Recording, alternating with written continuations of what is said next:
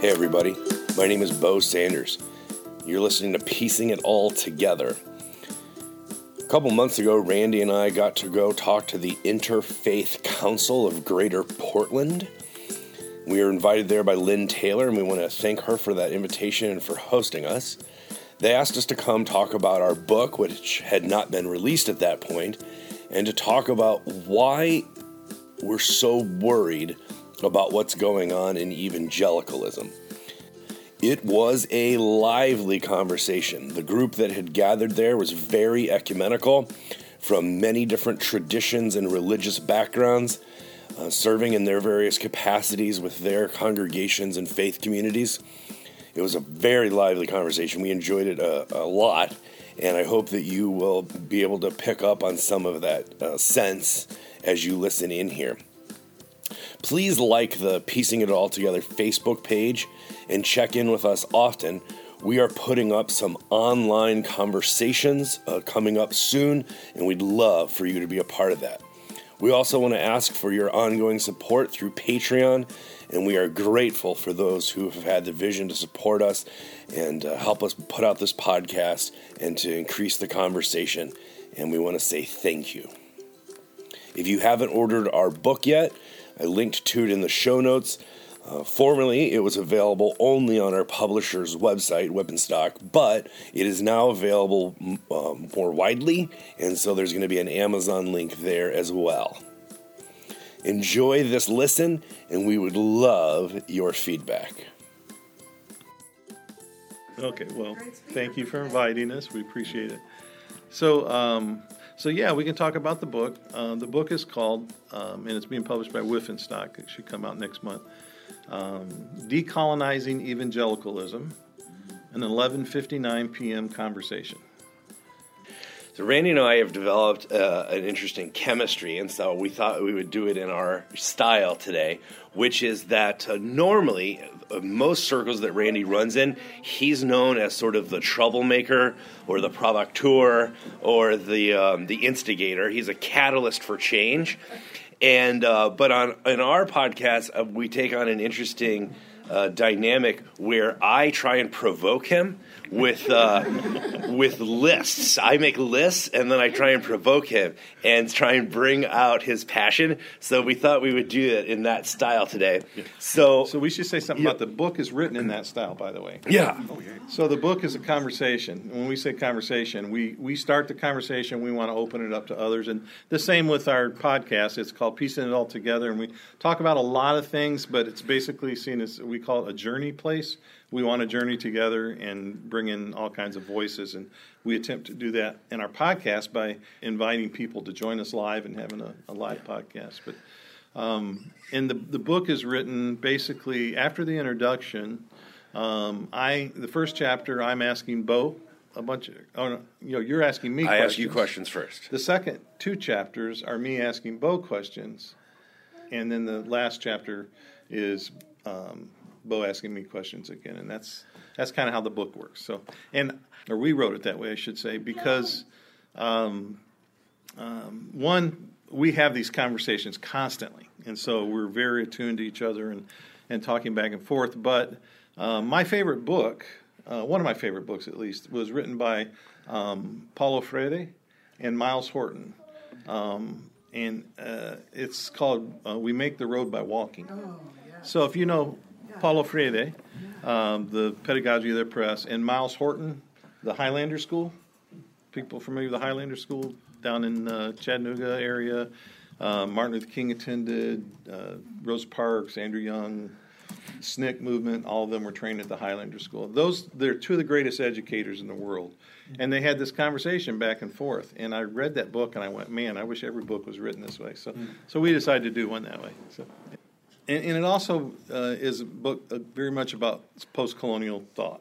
So, and it sort of started out that way, and then we saw it was actually a little bit broader. And it could have almost been written, decolonizing Christianity, but because we are both from evangelical backgrounds, we felt like that might not be fair, and so we are basically trying to decolonize the thing that we were formed with. and then also, there's some broader concerns about Christianity in general. But Yeah.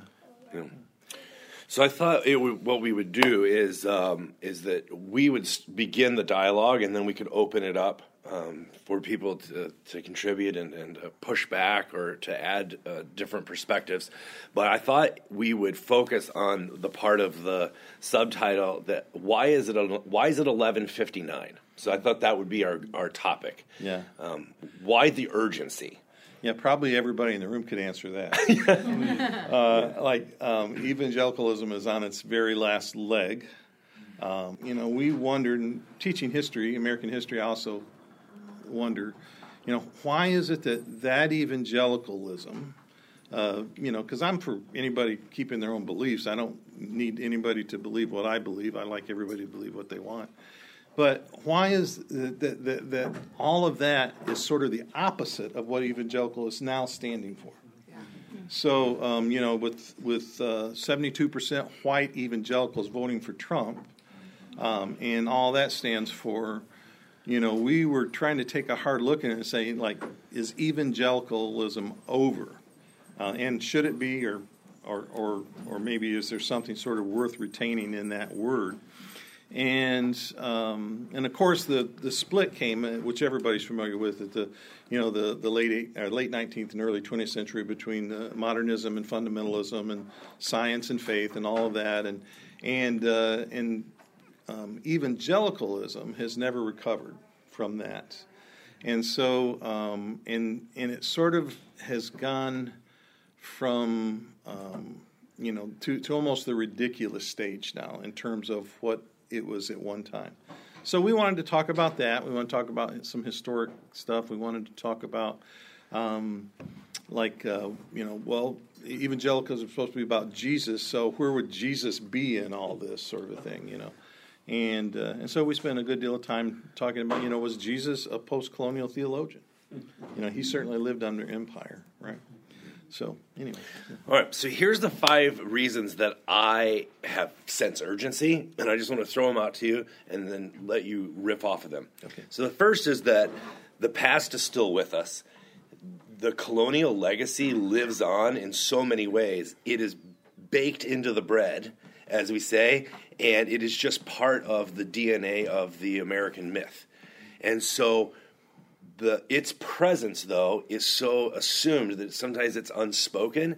And this idea of that everyone has to, the permission to force other people into our views and to impose through legislation our way of life on other people is one of those aspects of the colonial legacy. Yeah. And here we really are talking about Christianity in general, in terms of a historic Christianity in this country.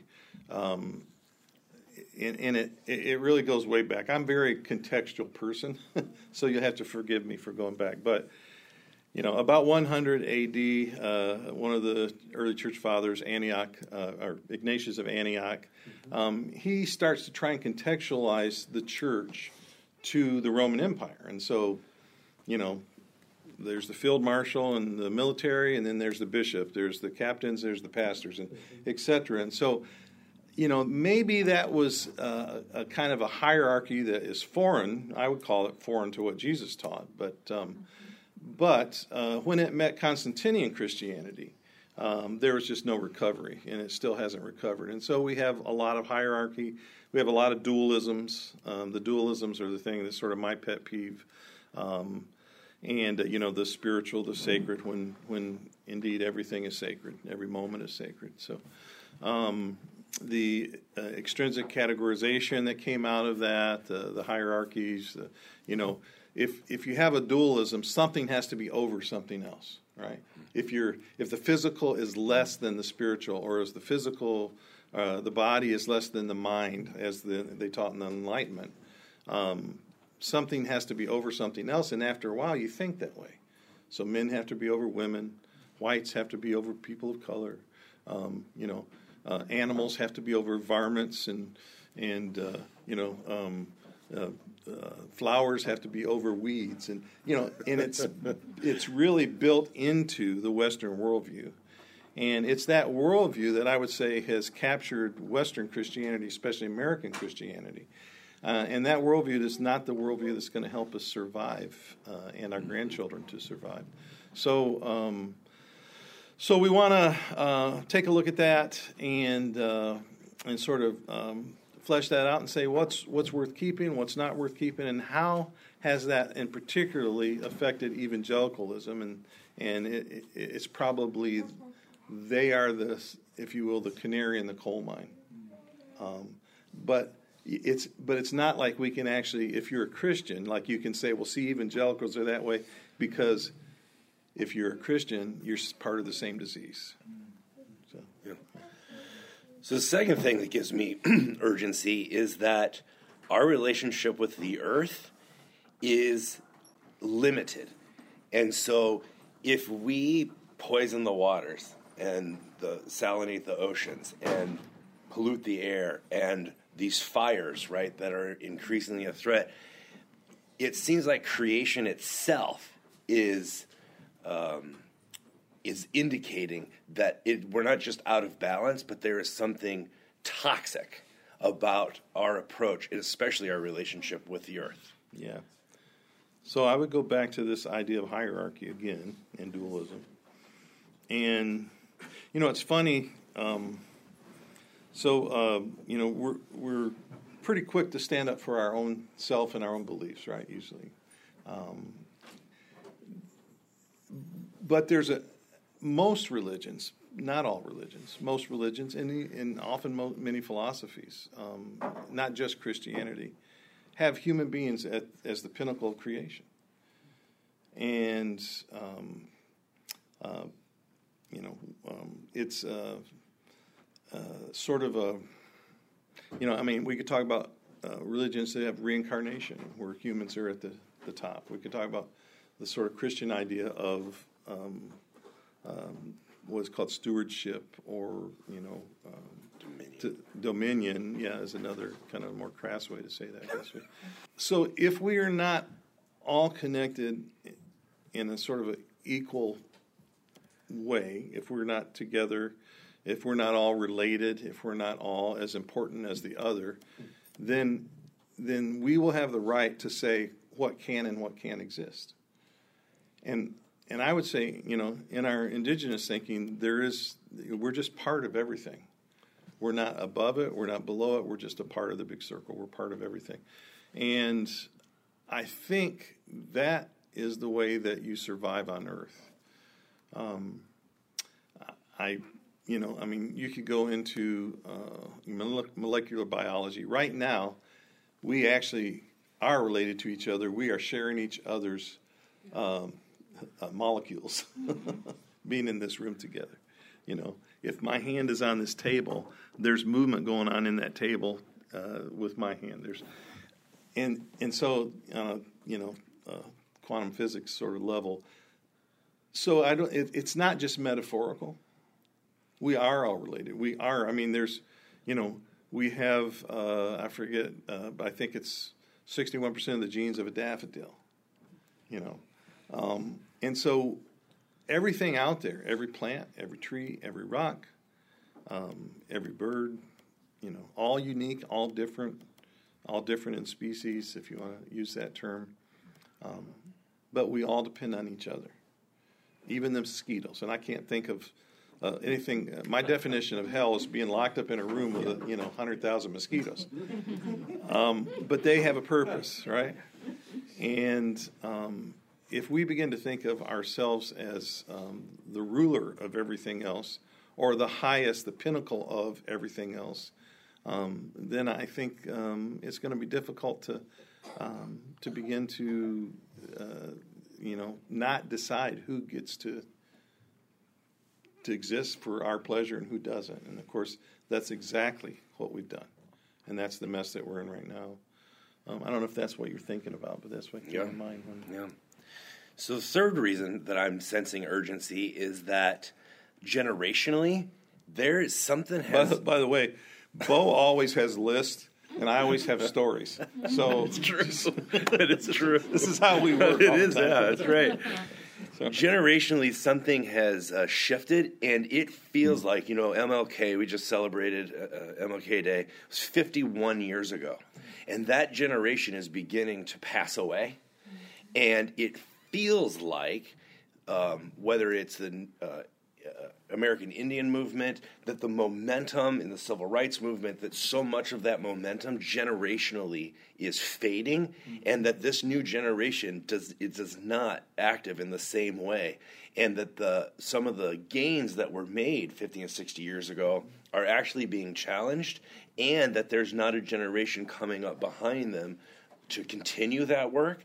It feels like that window is coming to a close at the same time that the white evangelical has become politicized and angry. And so this backlash seems to be the perfect storm for a generational gap to lose some of the progress that was made. Yeah.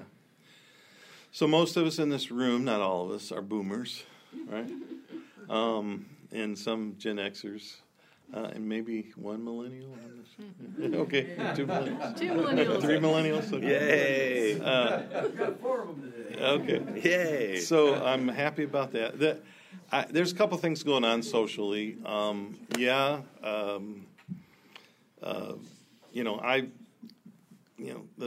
most traumatic incidents in my life were the Vietnam War and the death of. I was too young to. I remember the day, but I was too young to really understand when John Kennedy got killed. But I remember King. I remember Bobby Kennedy. The Vietnam War probably still is the most, sort of socially traumatic event that I recall and lived through. So I'm,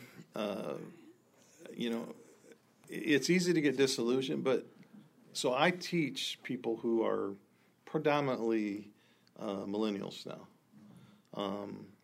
And I'm actually hopeful. I think this generation of millennials, one of the things, they may not say it in the same way, but I think they're saying something similar to boomers. In our generation, we said, we reject the paradigm that was handed down to us.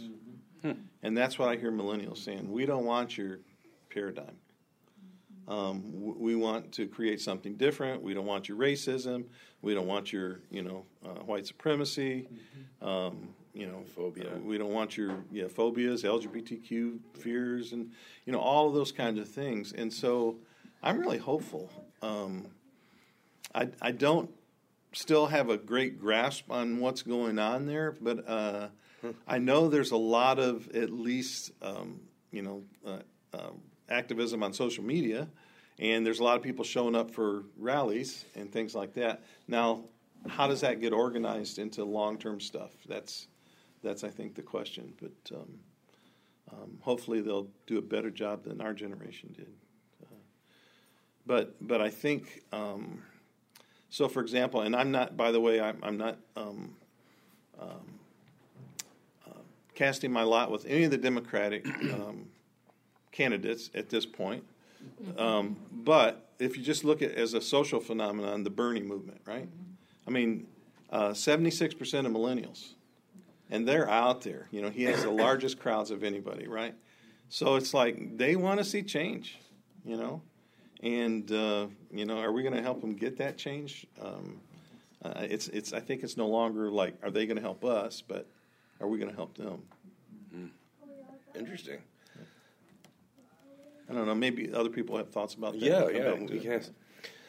Fourth thing is that things are weird right now, and in ways that seem tough to wrap your mind around.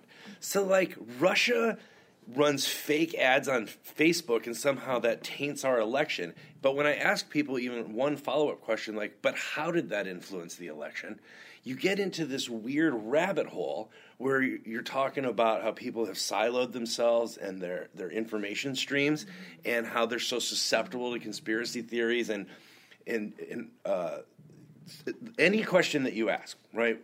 No matter what comes up, like What's the Matter with Kansas was a book a couple of years ago, where people vote against their own self-interest. And then you ask, well, why? Anytime you ask the why question, you fall down some weird rabbit hole where things become really confusing, and you can't quite get your mind around how in the world evangelicals can support this immoral right person so blindly. The gridlock in Congress. Anytime you ask the why question, things get so abstract and weird. You end up thinking, I feel like I understand less now than more, and so things are very confusing for people, and so they give up. Yeah. So I have an answer for that. It may not be the answer of other people in the room, but my answer is that the roots of America are deeply, deeply white supremacist. And most organizations, most institutions, and most individuals who are white sort of fail to recognize that. And when you fail to recognize the root of the problem, that you're chasing all these other things around, until we can face that and deal with not just, changing our beliefs about that, but changing what we do, our practices, our laws, etc. We're going to continue to have these, residual problems because, not everything that's wrong in America is because of that, but a good deal of it is.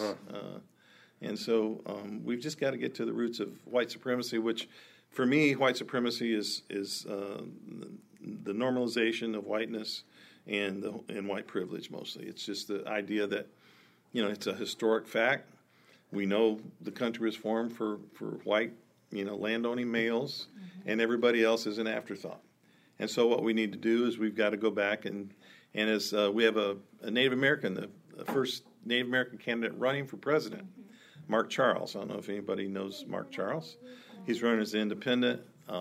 But you should listen to what he has to say. He's got great arguments. He's also he's got a TED Talk called We the People. But his whole thing is that, we the people doesn't mean we the people. We need to specify what that means, and then we need to change our laws once it's changed in the Constitution. So it specifically deals with that. So we have to go back and we have to change the system. What's his name? Mark Charles, markcharles.com. Or it might be markcharles2020.com. That's what it is. Yeah. So Mark's a good friend, but he's got a lot of really good things to say. We know he's not going to win, but he's definitely bringing new conversation into the race. So. Well, I appreciate what you're saying because I think nationalism and white supremacy go hand in hand. Absolutely. And the whole American dream and the American myth of, that all you have to do is just pull yourself up by your own bootstraps. Well, it's part of the Southern Manifesto, too, really. One of the things that you and I talk about from time to time is the different masks or monstrous faces that white supremacy will take on. So, in regards to Native American and Mexican folks, so red and brown, it's primarily land, right? For black communities, it is often economic because it's injustice because it's rooted in law and economy and slavery.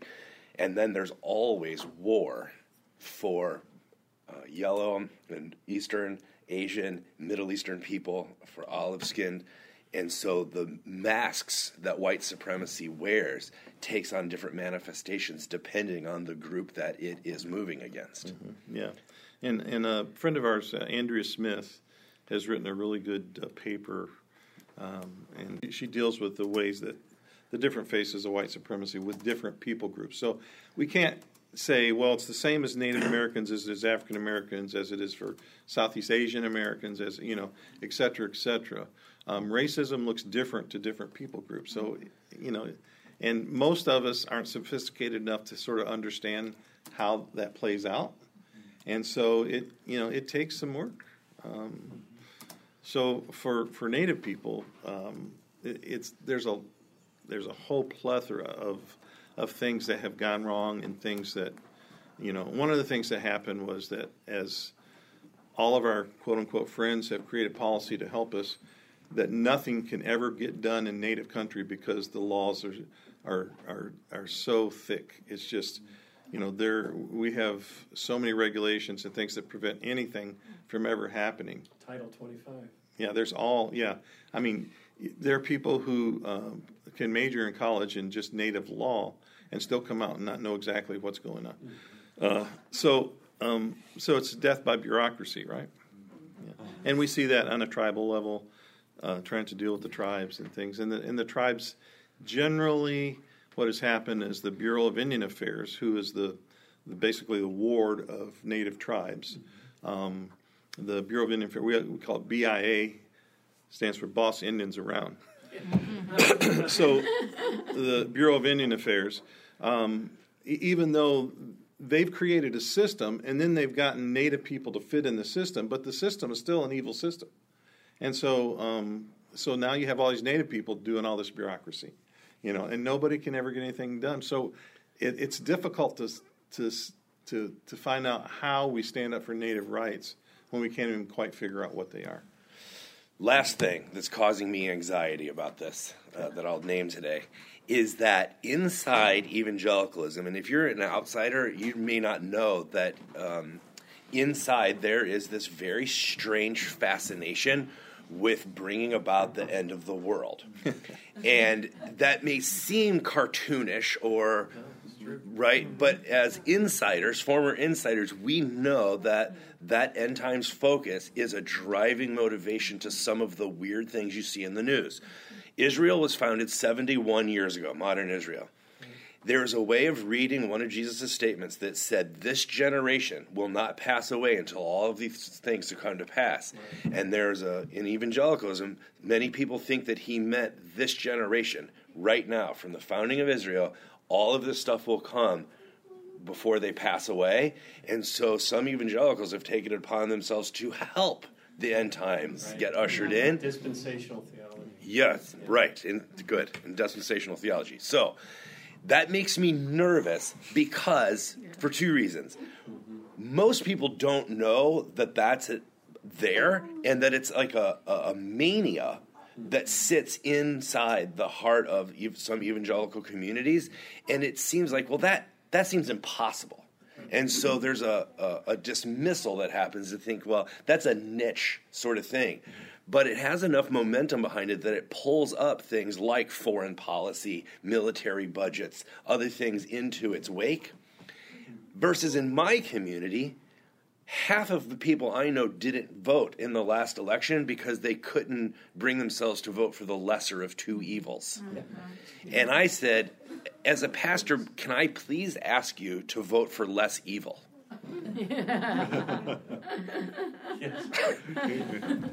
So this stuff makes me nervous, man. Yeah.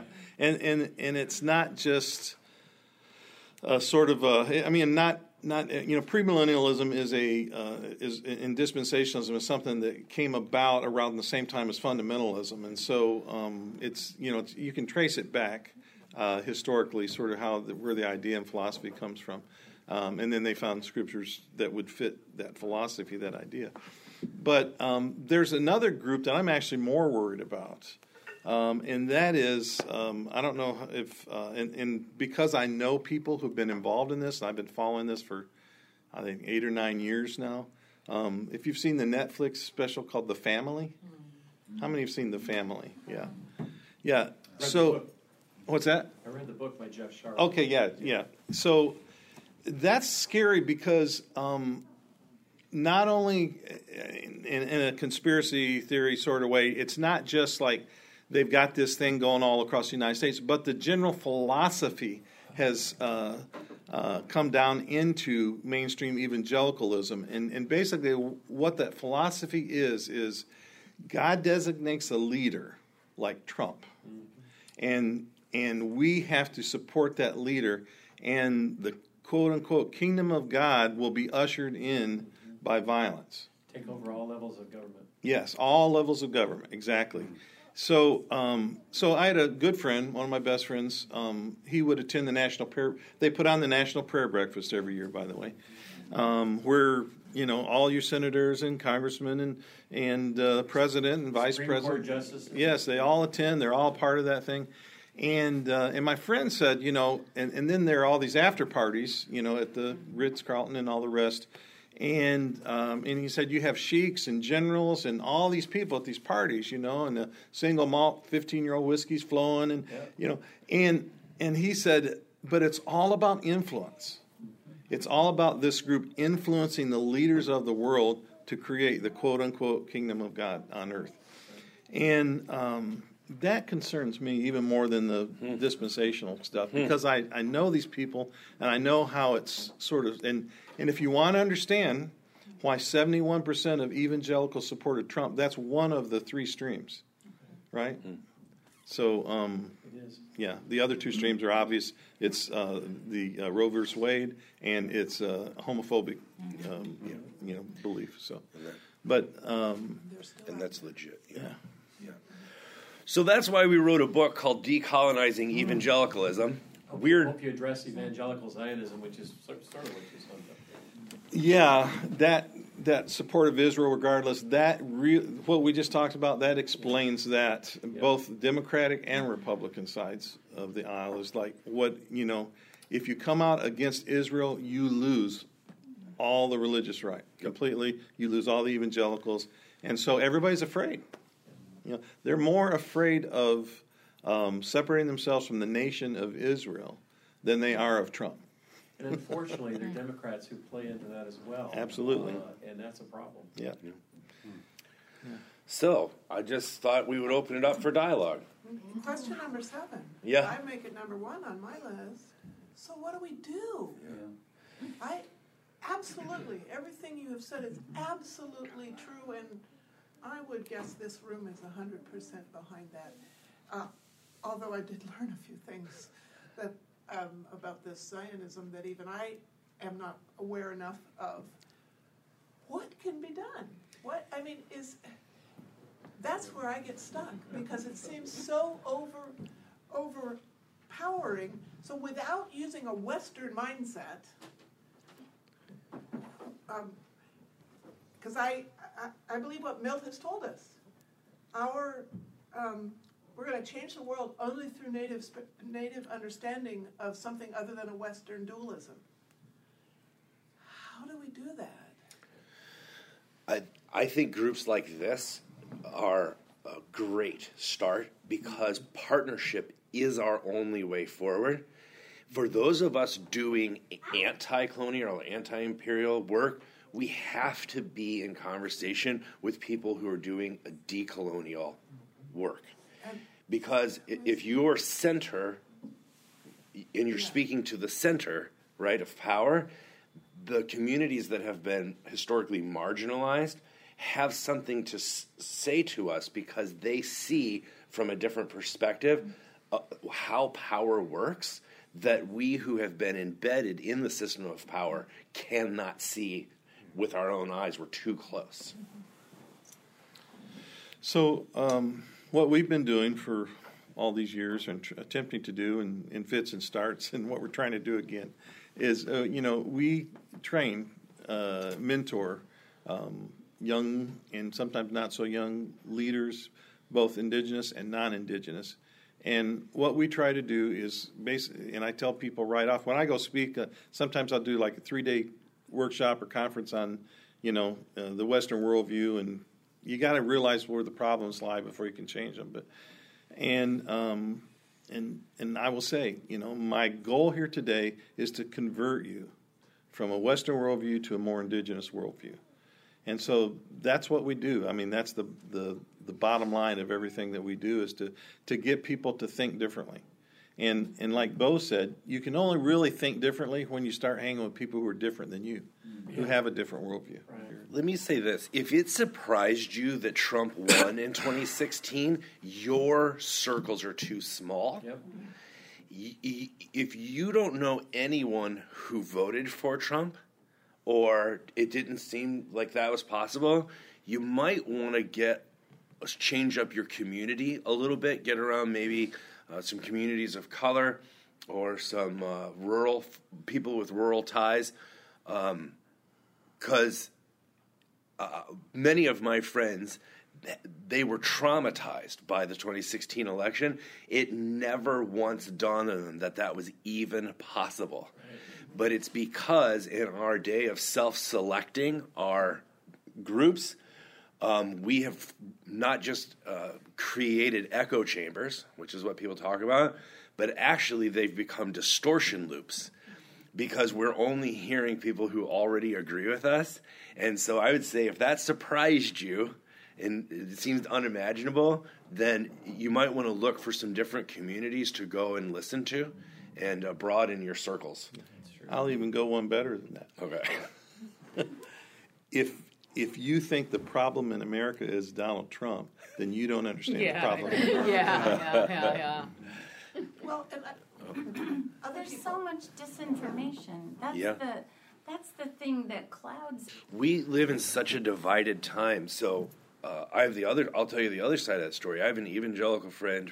He's a pastor of a church where Black Lives Matter had been meeting. And then one night at the meeting, somebody was rummaging through their church material and figured out that they weren't open and affirming. They weren't LGBT affirming. And so Black Lives Matter left in support, in solidarity with the gay community. We just live in an intensely divided time, which is why, for me, dialogue and partnership is like, it has to be our first move, is to be in communication and partnership with people who don't see the world the way that we see it. I'd like to mention a small group that I've been active in for 5 or 6 months called Crossing Party Lines. Oh. A lady here in Portland started this group to get people with divergent political viewpoints to get together and talk. And in fact, there's a meeting coming up this Tuesday. And it's she moderates, and she says, we don't expect to change anybody's mind. Don't accuse anybody of having stupid beliefs. Just listen. And sometimes it isn't easy. But at this particular group, it's never really that I've experienced much tension, because to even go to a meeting like this, you have to be somewhat open-minded, I think. The Jewish people do not believe in inherency of Scripture, for instance, because it's part of their culture to discuss and debate it all, never come to resolution, but to sit at the gate in the ancient times and talk about it and just give as many opinions as possible. We might want to touch on Scripture here because it becomes problematic in a lot of ways in evangelicalism. Just the way that Scripture is looked at, all right? So it's looked at as a sort of in evangelicalism, it is the final arbiter. Well, how can things that people have written so long ago, where they don't even have the original manuscripts, and even if they did, you wouldn't understand what they were thinking, be a final arbiter? And so it ends up being, this is what I say it is, and this is what, but it's used as a weapon. Then you're going against Scripture. You're not going against me. You're going against God who wrote this, right? So my Scriptures is creation out there. My Scriptures is setting at the ocean and setting in the woods, and that's where I feel great Spirit, great mystery talking to me, and I've found comfort in a lot of the words that Jesus has to say. I understand the Scriptures because I had to study them as a student at my various levels, and I understand various viewpoints. But I have just a general problem of us using a book to be the deciding factor in everything. So that Bo might want to add to that. And the other thing I want to come back to, if you want to say something about the Scriptures or not, but is that there is this whole movement in evangelicalism called progressive evangelicalism. You're all familiar with that.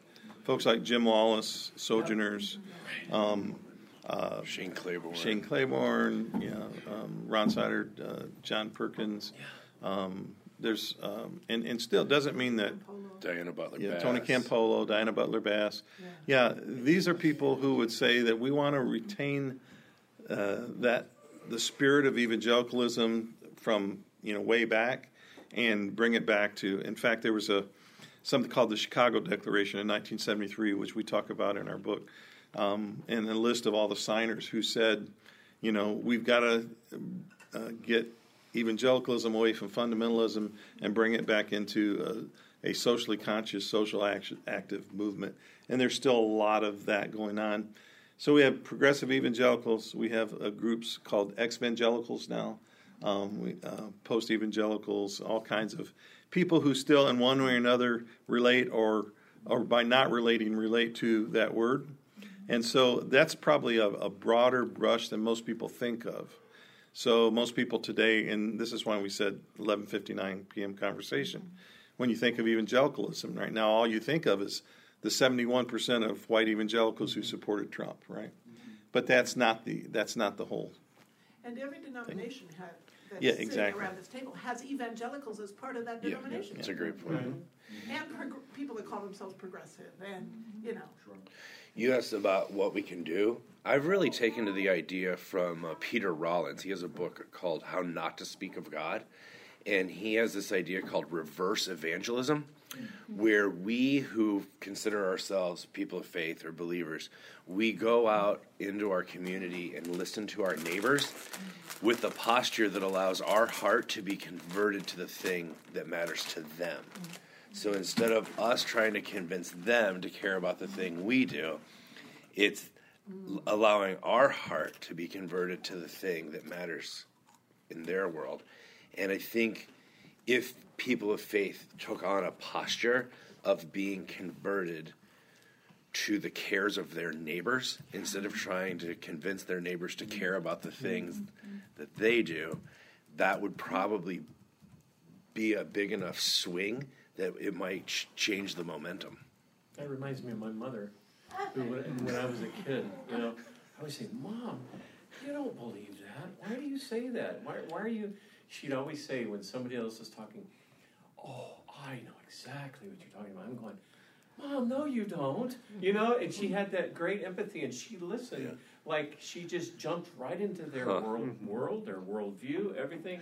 And it's like she had a gift for that. Yeah. So, it's exactly what you're saying. I think that's absolutely true. It's my third missiological imperative, by the way. But right here, I have one sentence. Researchers today are saying that's the attitude that's going to save the Christian church, period. Because we are dying because we don't have that attitude. Yeah, I agree. I don't care Yeah, what you can we believe let until I know her how much speak? you Yeah, care. I think one of the things that gets in the way of that, and I think you've diagnosed so many of the things that are wrong with evangelicalism, but I think one of the big barriers to empathy and to changing our minds and to learning is the threat of hell. The idea that we have to get a very specific list of theological propositions right, and if we don't, the consequences of that are eternal and terrible, and if our neighbors don't, the consequences of that are eternal and terrible, because if you think those are the stakes, then you can't let yourself even start to ask questions, because what if you go to hell, and you can't stop to listen to your neighbor because you have a limited time to convince them, or they will go to hell, and it poisons every human interaction, and it poisons our own minds as well, I think. You have not overstated the problem. It is that inflicts so many denominations. It is in the evangelicals have a unique addition to that, which if you're not an insider you may not know about, but it's called double insulation, which is not only do you need to keep yourself pure from the influence of the world, but you can't be affiliated with people who don't, because it might rub off on you. Right. So you're double insulated. And so that's a buffer, right, that's creating this gulf between us where we get isolated in our silos and we're only hearing people who already agree with us. It is a really a very tricky thing to navigate, which is not only do I need to get this right, but I have to only associate with people who get it right. So I can't be wrong on the gay issue, but I also can't hang around people who aren't right on the gay issue. Puritanism. That can have some really devastating effects, as I experienced. Also realizing people are moving to a different place, and this fight of is we are going from a certain percentage of people in power to another, and that is where the huge battles are. The one thing I would caution about, because I do like spiral dynamics, but the one thing I would caution about is it's not inevitable. Oh, Right? Oh, yeah. And Work for it. if we will not confront our colonial past, we actually just recreate it in different means and reinvent the levels of oppression and violence in the system. And, so a little different context. I'm worshiping at a denomination that is progressive but colonial at the same time. The Episcopal Church is pretty old here. You know, you go far enough east, and any of the old congregations, their building was built with slave labor or capital derived from it. My particular congregation was founded in 1851. So there's got to be some roots of colonialism there.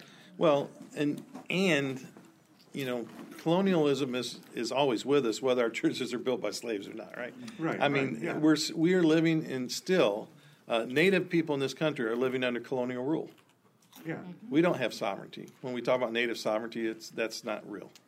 Mm-hmm. That's as sovereign as the United States will allow us to be, which is not sovereignty, right? Mm-hmm. The right to vote, you know. When certain groups tell you, you know, only certain people are going to be allowed to vote, and even if they show up to vote, and even if the machines aren't quote unquote broken and everything else, they're not going to be counted. They're going to be thrown out. So this is all part of the same colonial structure that roots, you know, itself back in those days. Mm-hmm. So and then there's the whole neo-colonial structure. You know, we're supporting those colonial structures with our dollars every day. You know, you know the wealth of the great titans that started the oils and the rubber factories and everything else, you know, and all the subsidiaries from those, you know, we're still allowing them to have more rights than other people, right? Mm-hmm. So it's we're still living in a very colonial. Well, in our book, in my chapter, when he's asking me questions, I named 3 groups that make me very nervous, and the Anglicans are one of them.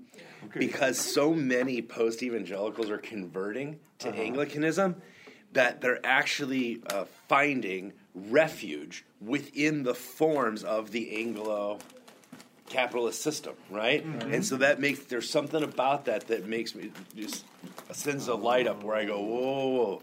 Why are they so comfortable leaving evangelicalism and moving to being Anglican? Why is that an easy transition? Mm-hmm. And so there's something about that really, gives me caution.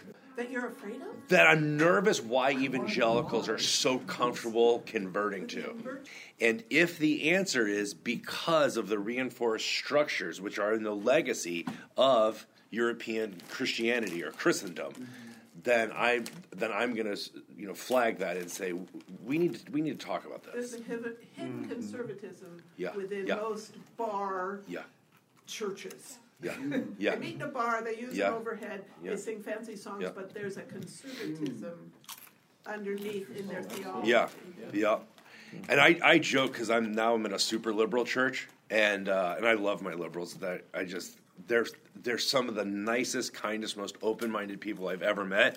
But I joke with them that the most common injury in mainline churches is tennis elbow from patting ourselves on the back. And that white smugness it blinds us to the anti-colonial work that's needed, especially in partnership with communities of color. Yeah, so to wrap up our book, I think when we were doing it, we were trying to not just present like those people who are struggling with evangelicalism, you know, because there's a lot who are struggling with evangelicalism right now. And by the way, the Mennonite Church has been really good to me. I get all kinds of invitations to do all kinds of stuff, and I like a lot of the work that they're doing. But just wanted to throw that in because we have a Mennonite presence. But we wrote it as a sort of a way for us to begin to think out of the boxes we've got ourselves into as a country. So it's not really just about evangelicalism. It's sort of got a little bit broader view. So what would you? Because the evangelicals are in the news so much right now, not when we wrote it. We started writing it 3 years ago, and it wasn't. But I think that because it's such a fascination that people have, like, what is this? That some people will read it, hopefully, as sort of an outsider perspective, and it'll open up some understanding for them about what exactly is going on inside this confounding, confusing problem. I expect we'll get in a lot of trouble. With this book. The right kind of trouble, though. Yeah. I'm looking forward to it. Thank you all for engaging with us today and for being in dialogue. We really appreciate the invitation. Are you?